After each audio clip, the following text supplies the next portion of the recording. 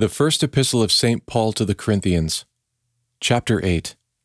To speak things dedicate unto idols, we are sure that we all have knowledge. Knowledge maketh a man swell, but love edifieth. If any man think that he knoweth anything, he knoweth nothing, yet as he ought to know.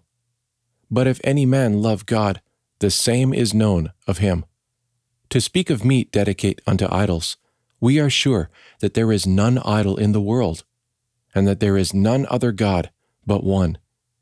And though there be that are called gods, whether in heaven or in earth, as there be gods many, and lords many, yet unto us is there but one God, which is the Father, of whom are all things, and we in him, and one Lord Jesus Christ, by whom are all things, and we by him.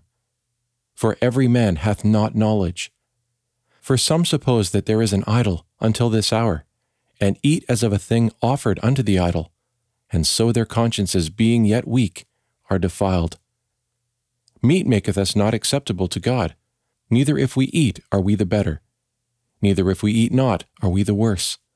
But take heed that your liberty cause not the weak to fall. For if some man see thee which hast knowledge sit at meat in the idol's temple, shall not the conscience of him which is weak be boldened to eat those things which are offered unto the idol? And so through thy knowledge shall the weak brother perish for whom Christ died. When ye sin so against the brethren, and wound their weak consciences, ye sin against Christ. Wherefore, if meat hurt my brother, I will eat no flesh while the world standeth, because I will not hurt my brother.